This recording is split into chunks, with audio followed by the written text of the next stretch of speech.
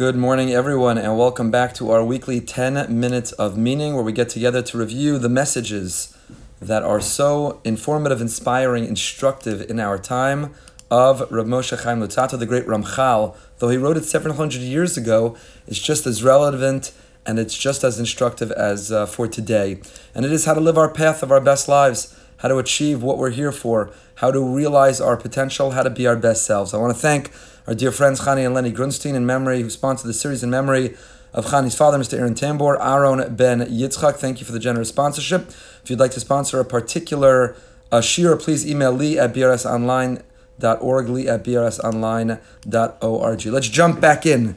We began with Zehirus. You should all know this by now. We review it each and every week. Zehirus is a life of mindfulness, caution, being present, being thoughtful in all of our speech, in all of our thoughts, in all of our actions, in everything that we do. We then moved over to a life of Zerizus, alacrity, zeal, enthusiasm. How do we set goals and make resolutions to achieve them? How do we create measures and metrics in order to measure how well we're doing in our growth in them? Zerizus, alacrity, zeal, be on fire. Go pursue with great energy and enthusiasm whatever your stated goals are in life. And then Nikias. Nikias is how to move things over from the battleground to conquered territory. Conquered territory still needs to be defended, but it's conquered, as opposed to the battleground, where each and every day we're battling in our lives. And we talked about that in the world of eating, the world of profanity, the world of what we look at, the world of anger. So that's what we're up to. The Ramchal has been delineating several different types of anger. The person who gets angry really quickly and takes a long time to calm down. The person who takes a long time to get angry, but then a long time to come down. The person who takes a long time to get angry and calms down very quickly. All of the different ways that anger can manifest itself, but what they all have in common is that anger is categorically bad.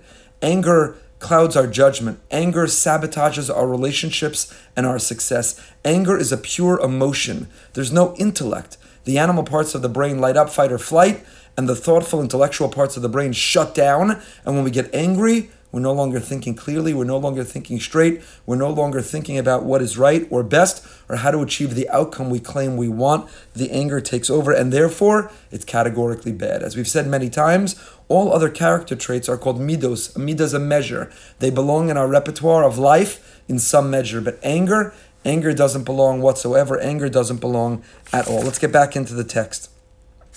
So the Ramchal writes,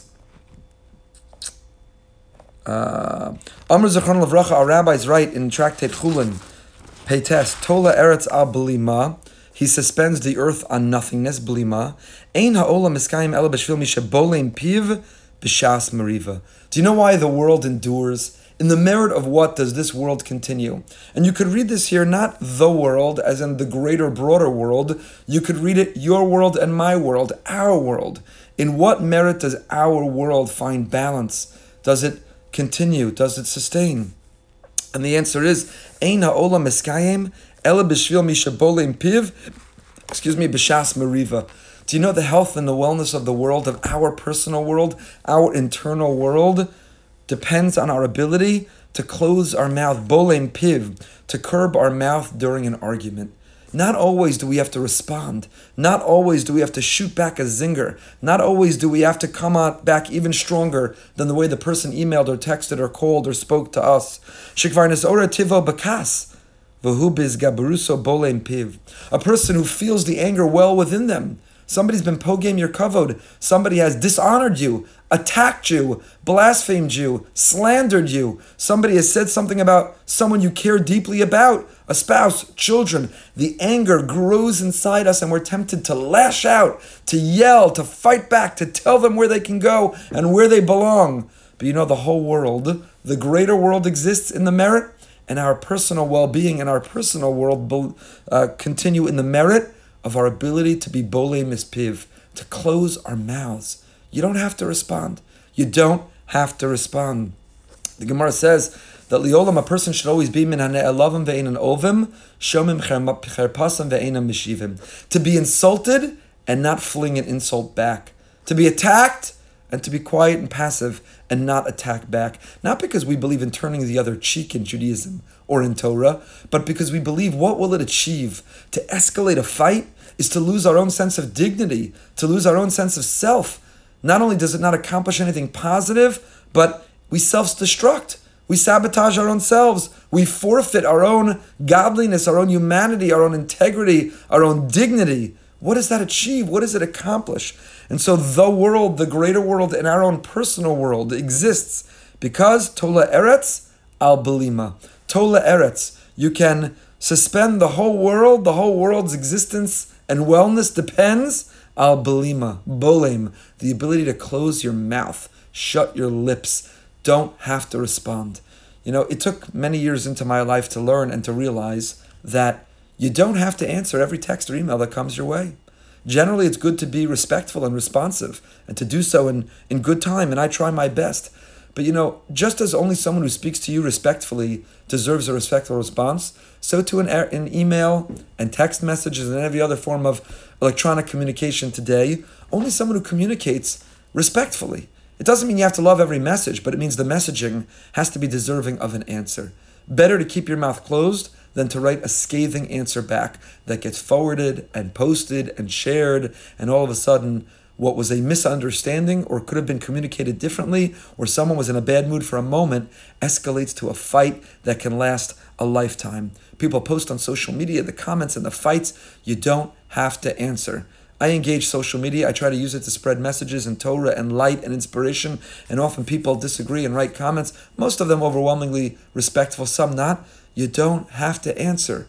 They're called trolls for a reason. They're trolling. They're trying to draw people in to a debate and to a fight. You don't have to answer.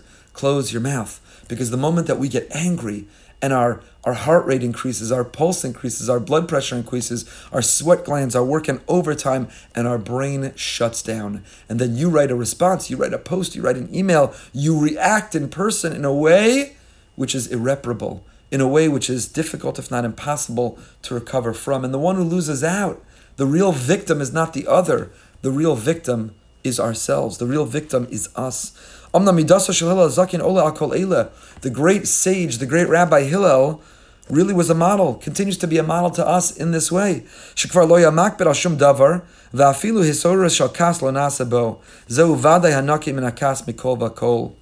Hillel, the elder, regarding anger, he never became offended over anything. He never allowed the anger to well inside himself. He was entirely in control. He was cleansed. He was nucky. It was conquered territory instead of a battlefield. He never allowed himself to get angry. Even when someone said something or did something, even when the way the world worked with traffic or a late flight or the weather or things did not react the way he hoped or planned, he was entirely in control. He never allowed himself to get angry. And everything is enhanced. Everything is enriched. Our relationships, our peace of mind, our mental, spiritual, physical well-being, everything is enhanced and enriched when we can control our sense of anger. Not just a battlefield that we're tempted but we overcome, but conquered territory that we have to defend it. Any day we can lose it, but that we're able to battle and fight, and we're able to rid ourselves of even the instinct, even the impulse to get angry, to fly off the handle. Ramchal Moshe Chaim Luzzatto here is referring to a famous story the Talmud gives us about an agitator who made a bet that he could get Hillel to lose his calm. And so he waited until it was Friday, Erev Shabbos, when Hillel would be bathing and preparing for Shabbos. And Hillel was in the bath, and he knocked on the door. And Hillel came to the door, and he asked a nonsensical question. Hillel got back in the bath, he knocked on the door, he asked a nonsensical question. And he did this time and again, waiting to agitate, to aggravate, waiting to cause Hillel to fly off the handle. And Hillel, just calm, cool, and collect each and every time, interacted and engaged with this frustrating individual. And the man turned to Hillel and said, "Hillel, you caused me to lose a bet."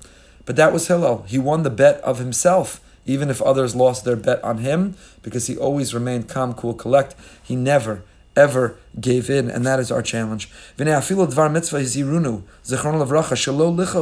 Even when it comes to a mitzvah, even when it comes to pursuit of something righteous or noble or just, we cannot give in to anger. Even a teacher with a student, a parent with a child, it doesn't mean we can't reprimand. It doesn't mean that there's no accountability. It doesn't mean sometimes punitive measures don't have to be taken. But it means we have to do it with a state of calm. We have to do it with the goal and the motivation of the best interest of the student or of the child. It can never be with anger. It has to be with the goal to condition and to drive someone on the proper path. And here the Ramchal alludes to something critically important. The Rambam Maimonides writes the same thing.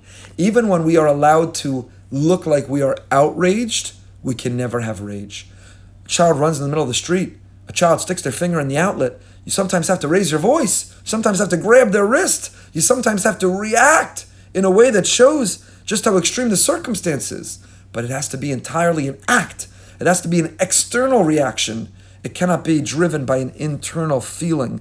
Kas hapanim, the anger of the face, velo kas halev, but the heart has to be calm, cool, and collect. So even when you have to react strongly to a child, or react strongly to outrage to somebody who does something outrageous, it has to be a reaction. It has to be a strategy, but it can never be reflective of a true feeling of impulse. V'amar Shlomo, King Solomon, the wisest of all men, told us in Koheles, Al tevahel beruchacha lechos, kikas bechek silim yanuach. The fool is killed by anger. Don't hasten to become angry in spirit. Anger will dwell inside of you. Ki le'avil yaharei kaas. A person, the fool is killed by anger. We're killed. We destroy marriages, and our children are driven away, and we drive away with friends. Think about politics. The people have been discussing politics, which has been so toxic and so divisive. It doesn't mean we can't have strong feelings. I have strong feelings about the candidate I think will best bring about the policy results that I think are critically important in this country and Israel. And I have respectful dialogue and debate and try to persuade in a private context, not as a rabbi. But to get filled with anger or frustration, to lash out, to call names, to marginalize, to make ad hominem attacks, all that does is destroy. It kills relationships, and it drives wedges. People walk into boardrooms, and they kill negotiations, and they kill deals because they got anger. In fact, a person is identified. You want to know and learn about a person, here's the way to know them. Bekiso, uvekaso. What happens when they drink?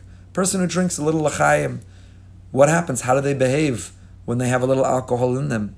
Bekiso, their pocket, their wallet. How is their budget allocated? You learn everything about someone. And bekaso, what does someone get angry about? And how do they act in anger? You learn everything about someone. So that concludes the section of moving over from the battlefield to the conquered territory. This attribute of anger. Anger is categorically bad, toxic, self-destructive. It sabotages our own health and wellness, and it forfeits our very dignity, godliness, and humanity. I have a dear friend who has an app on his phone, and he tracks how many days in a row he can go without getting angry.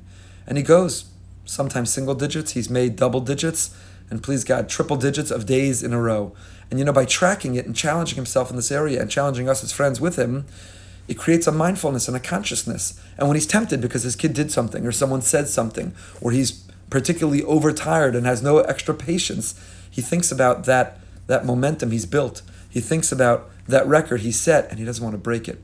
And that in itself is able to motivate to keep the calm, to go one more day, to think about a better way to react, a much more productive response to have, because anger is never productive.